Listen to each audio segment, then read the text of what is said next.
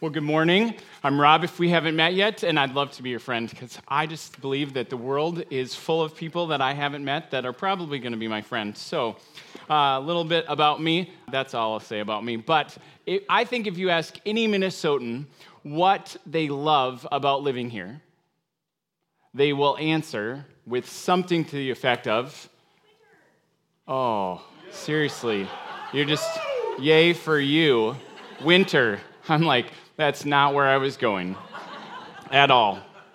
No, I do like winter, but usually people say something like June, July, August, or going to the lake. I love going to the lake. There's few people at the lake. Or, it's those long days, these 3 weeks or so around June 21st that we were just at my parents' house up in up north there, and we saw these sunsets that happened at nearly 10 o'clock at night. And, the sun rises at about 5:16 in the morning, and for a couple weeks, it's just glorious, and then I start to get a little tired. But these long days that we get to have, so you could have the long days, you could have the bright days, you could have going to the lake, you could have sitting at a campfire where there's no city lights, and all you see are the stars that you can't even imagine counting. Or people like Rebecca, winter. Now, I love the beaches of Minnesota and the lakes of Minnesota in the winters of Minnesota, but I found out there's this place in England. If you're a map nerd, it's the southwest tip by Land's End. I didn't even know that was a place. But anyway, Cornwall, England, has this beach called Lego Beach. Have you guys heard of Lego Beach before? Nobody? Okay, 1, 2 of you. Lego Beach is a real place, and if you go there, you can go on any given day. After a little bit of digging in the sand, you will find real Lego pieces. Because way back in February of 1997, there was a Japanese container ship that was about 20 miles off the coast of Cornwall, and it was carrying a ton of stuff bound for New York, and there was this storm that it got caught up in, and in this storm, there was this once in every 100 years wave that hit this ship, causing it to tip 60 degrees one way and then 40 degrees back the other way, and that kind of corkscrew motion sent 62 of these giant steel shipping containers hurling into the sea. One of those was filled with Lego pieces, as in 4,800,000 Lego pieces. And no one knows exactly what happened next or what even happened to the other 61 containers. But just a few days after this, all of a sudden, on the beaches, especially the north coast, but both sides, all the beaches of Cornwall, Lego pieces just started showing up on the beach. And if it was like a sick twist of fate, there were hundreds of thousands of these Lego pieces that were nautical themed, like pirate swords and scuba gear and life vests and flippers, and I'm not making this up, and spear guns and seagrass. So just a few of the things. Oh, and witches' brooms and little flowers. And anyway, so this, 4,800,000 Lego. We do not have that many Lego in our house, but we do have a few, probably 1,000 pieces. I don't even know if I can conceptualize 4,800,000 Lego pieces. Free. All you have to do is dig them up on the beach. And check this one out. This is like a black dragon from the beach that someone found. I've never even seen that before, but there were several. There were thousands of those. What goes into the ocean has to come out. And this stuff just shows up on the beach. There's this lady named Tracy Williams who was one of the first to discover Lego Beach in the late 1990s. And here's a picture of some of her loot. She's created a whole Facebook page and like, hey, who else from England has found this stuff? And, she found this octopus. Oh, there's only been 3 found, and she found one of them. And it was like this cave off in Devlin, which is a little ways away. Anyway, we could go on and on. But here's the crazy part. She moved away in the early 2000s. And she started the Facebook page. She moved away, and she goes, she moved back in 2010, and she was being interviewed for this story, and she said, I guess I kind of forgot about Lego Beach when I moved away. Why is it so easy to forget? I mean, anything. And I can't even judge Tracy for doing this because in the middle of February, when it's frigid and overcast, all of a sudden I forget like the glorious long days of Minnesota, or the beaches that are actually clean, or the water that's refreshing, or those starry nights where you can sit out with like the lightest of jackets by a roaring campfire. I love winter, but I forget those good things. Why is it so easy to forget? I sat this week with a couple 20-year-old friends, brother, sister, and they were sitting by the bedside of their mom, who's like barely in her 50s and dying of cancer, and passed away yesterday. And in the midst of that, there was a few moments where they were sharing good things, but there were a lot of moments of silence where their heads were down, and it was like they forgot the good things. I think when we're in those moments of pain, we can forget the good things. When someone we love is hurting, we can forget the good things. When I'm getting stressed out about something that I really don't need to get stressed out about, I can forget the good things. I was talking with another family who was moving, and I said, what do you want to bring into this house that from the old house? And then flipped it and said, now what do you not want to bring into this house?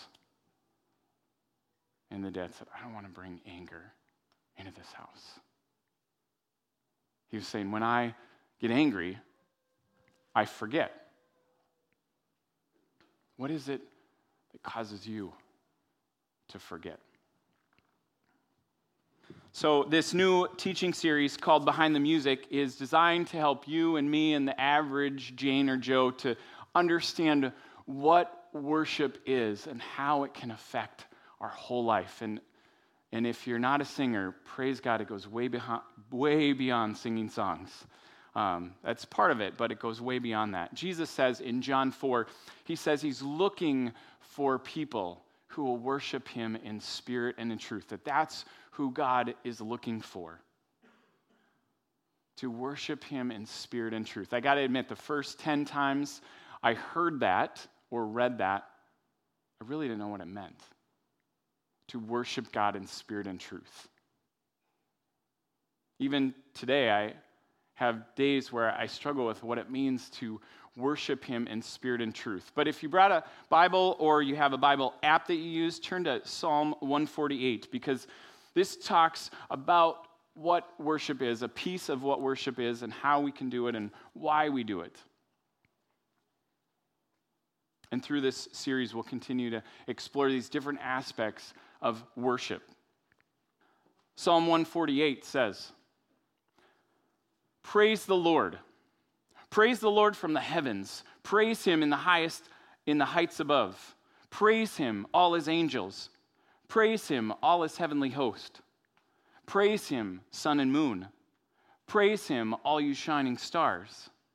Praise him, you highest heavens, and you waters above the skies.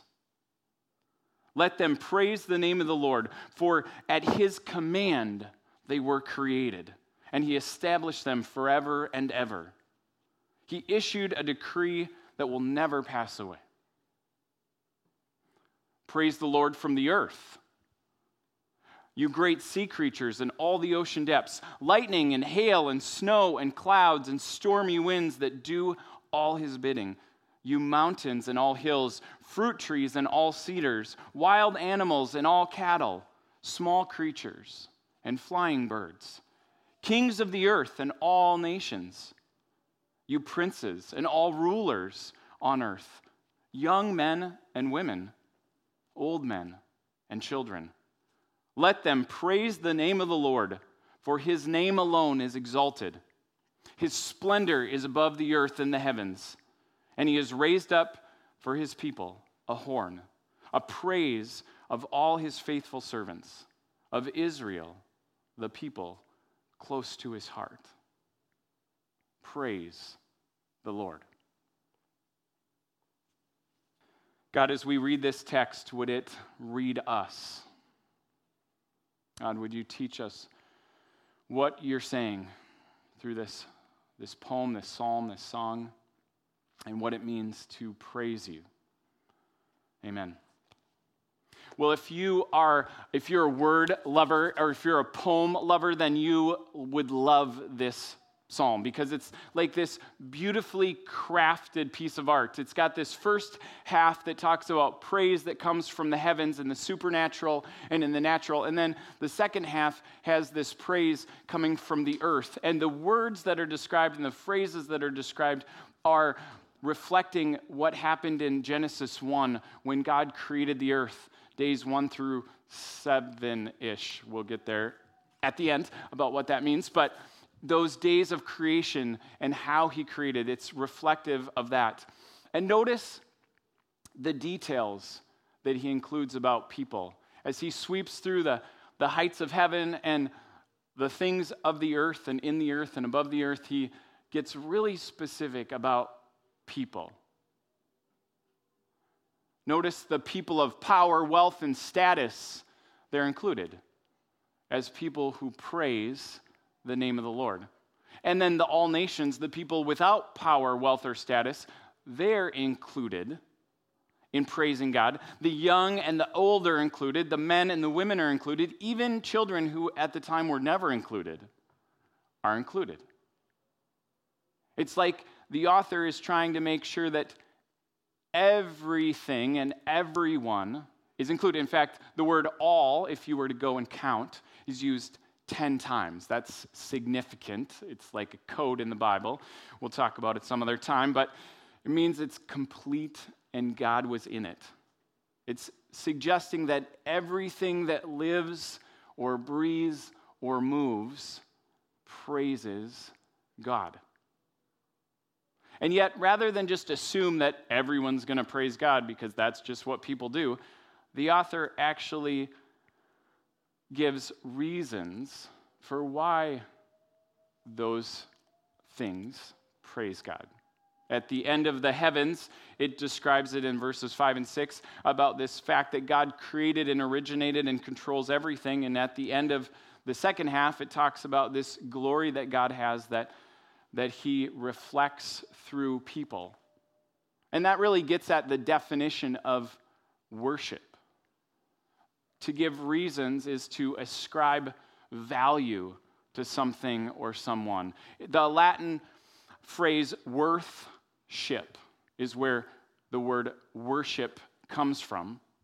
It's to give worth to something, or as I like to say it, to see God's worth and then to give him what he's worth. That's what worship is. It's not just recognizing it, it's responding to it. So it's not just agreeing with these truths from God or this believing in the Bible.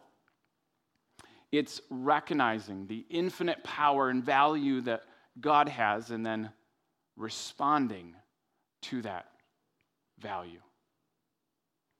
I think the psalm is suggesting that God is deserving of all of creation's praise. And we'll spend a few minutes talking about why I think actually all of creation is already praising God. It's just this one peculiar species, humans, that seem to not praise God well. It's like one of these kids is doing their own thing, if you remember that 80s child song, but no one does. That's okay. It actually gets at the point we're out of tune with our worship of God. It's like me when I try to sing and clap on the beat. If you've ever watched me in this little church plant adventure, it's a little painful for the people who actually are gifted in it, but I can usually do one or the other, but not both at the same time. The few times that I can, it's because someone next to me is incredibly good at it. And I can match pitch with them and match beat with them. And humanity needs that in their worship.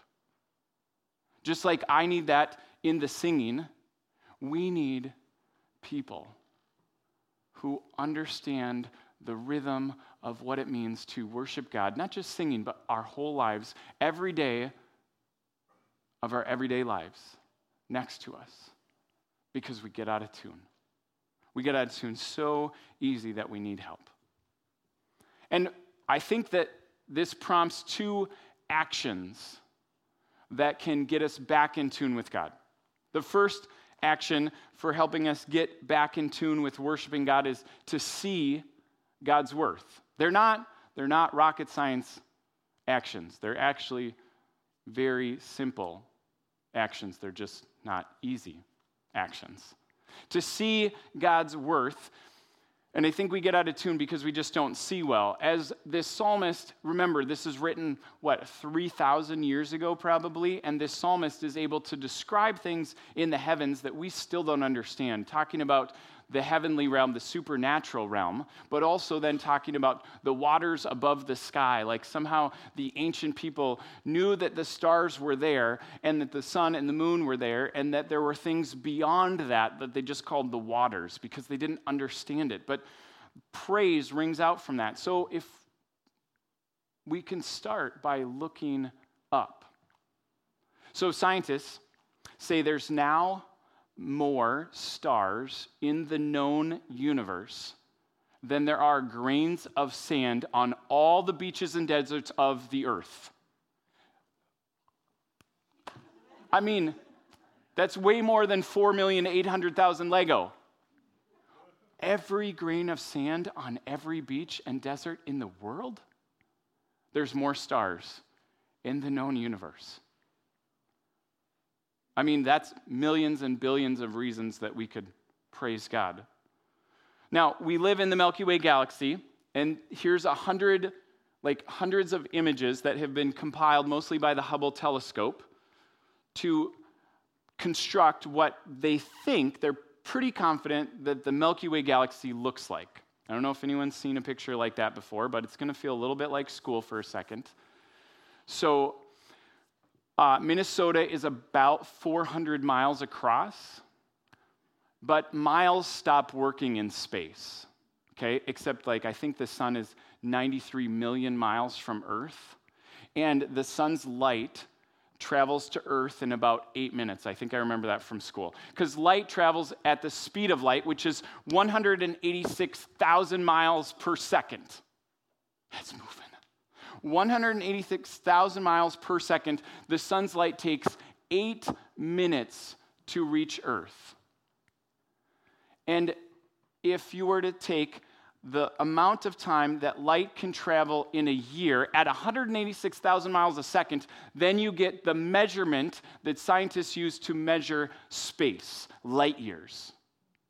Not buzz, but actual distances. So 186,000 miles per second over a year. If you want to do the math, you can check. I think I'm right, though. 5.88 trillion miles light travels in a year. 1 light year. I can't even comprehend that number. And that's the base measurement unit that scientists use to measure the galaxies. If you were to take the Milky Way galaxy, which is where we live, and you were to travel across this little metropolis, kind of like, deciding to go north-south or east-west for the Twin Cities metropolis, if you were to travel across this little metropolis called the Milky Way galaxy, traveling in a ship that could travel at light speed, it would take you 100,000 light years to get across it. Pretty sure we're not going to see 100 years old for most of us. We'd never make it. I was trying to explain this to my kids, and they're like, well, what if you had babies on that ship? You'd have to have a lot. You'd have to bring a lot of families. Let's just put it that way. Now, our solar system is one little cluster of planets with a star that we call the sun. And in case you're wondering where our solar system is in the Milky Way galaxy, scientists think it's right there. I'm sure you can all see it. I'll just go up to the screen here. So, yeah, right there. And if you're wondering why it's very hard to see, if you were to shrink the Milky Way galaxy down to the size of the continental North American continent, so shrink the Milky Way galaxy to fit in the North America, and you were to do the same proportion to the solar system, it would be the size of a quarter. Okay? The Earth looks like it's about this big when it's compared to the sun. And all of a sudden, our entire solar system that we haven't even traveled through with humans, some, robots have gone out to the reaches, but we haven't even gotten through our solar system, and it's the size of a quarter. Do you feel a little small? Because we are. We are. And that's okay. But all that we see and actually don't see yet was created at the voice of God. At his voice. And the prophet Isaiah says in chapter 40, "To whom will you compare me? Who is my equal?" asks the Holy One. So the prophet said, "Look up to the heavens. Who created all the stars? Who brings them out like an army, one after another, calling each of them by its name? Because of his great power and incomparable strength, not a single one is missing." I mean, we're supposed to have this solar eclipse, August 21st of this year, and NASA released this video, and they're talking about, if you're in the path of totality across the United States, make sure that you wear eclipse glasses when you look at the sun. You know that someone did this. This is why they have to tell us this, right? Do not wear sunglasses. It won't protect it. Put on the eclipse glasses. The only time it is safe, this is what NASA says, the only time it's safe to look at the sun without eclipse glasses on is that few moments, if you are in the path of totality, where the moon completely covers the sun with the exception of this tiny little retina. That's the only time we can look at the sun. And the sun is merely this tiny little ball that God created. And yet, if we stare at it without the proper protection, we will die. Or we'll burn up our eyes. We won't die. We'll burn up our eyes. We don't understand the power and the worth that God has. We don't see well. Yeah, all we have to do is look up. Second action we can take to be brought back into worshiping God every day is to stop and see God's worth. I think we're out of tune because we don't stop well. We don't see well, but we don't stop well. When the psalmist is talking about praising the Lord from all the earth, he gives these creatures from above and below and around, and he's challenging us, I think it's a he who wrote it, but he's challenging us to look around and see all that there is that points to God. For example, scientists now say that they have described 1.7 million different species of plants, animals, algae, that stuff. Mammals are the smallest species with only 6,000 known members. But yet, in every category, insects have 1 million. But in every category, every year, scientists are discovering new species of stuff. Like, stuff is going extinct, but stuff is being discovered all the time. In fact, in the places like the depths of the ocean, which we've hardly even begun to explore, there are countless more species to identify. So this animal was discovered last year. It's this little octopod, 2.5 miles below the ocean surface near Hawaii. Check out the video that we're about to see and listen to the scientists talk about it. It's hilarious.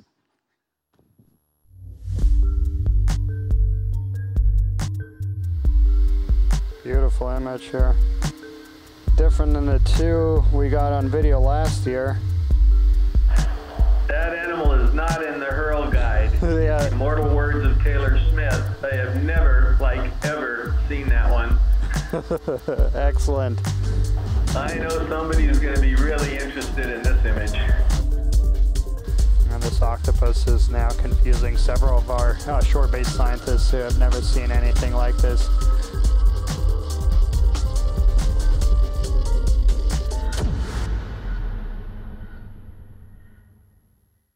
I have never, ever seen that animal before. They said they were like little kids discovering something for the first time. And sometimes, and I don't know, talk to me after if you want to know more details about that, because the point is that, sometimes I wonder, there's not a point. It's just sometimes I wonder. Yeah, there wasn't anything profound other than when I sit around and go, why did God create the duck-billed platypus? Or this? Or, blue whales? Or the narwhal?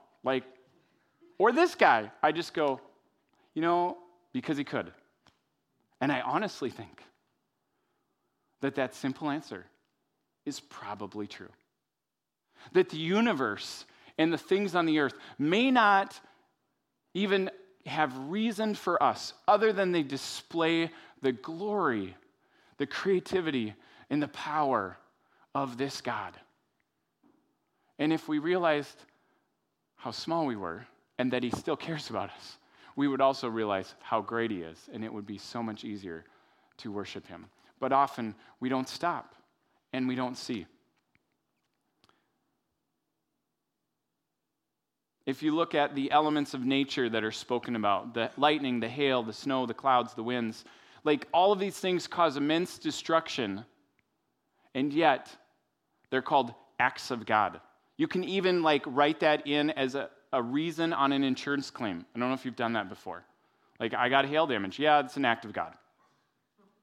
That even points to God. Or when you go to the mountains, or you look at canyons or valleys, people who don't even consciously worship God, they will say, there is something sacred about this place. Sacred means close to God.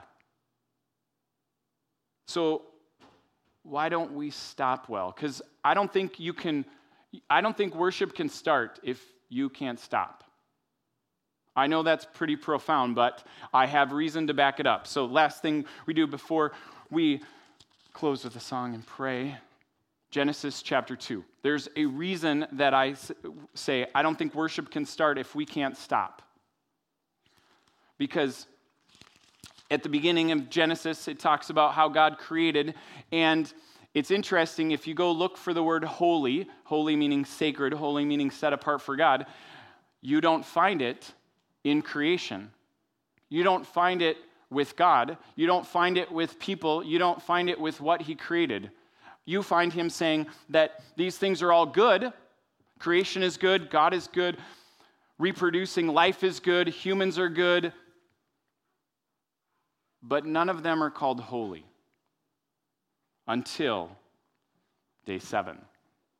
What's created on day 7? Anyone can answer.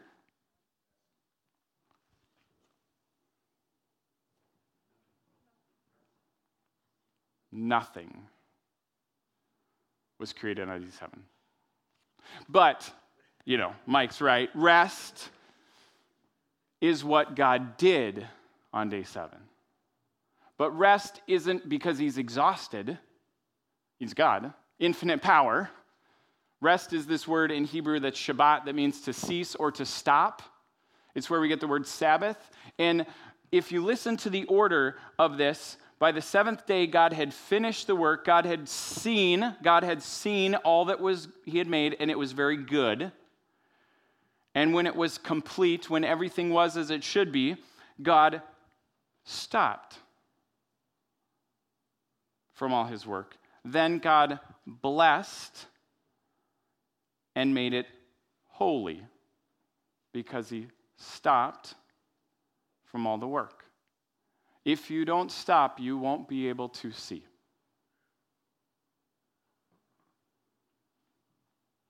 Why is it hard to remember? Why is it hard to worship God with more of our lives?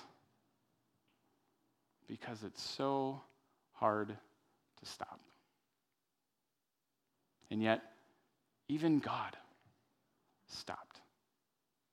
And that's what made it holy.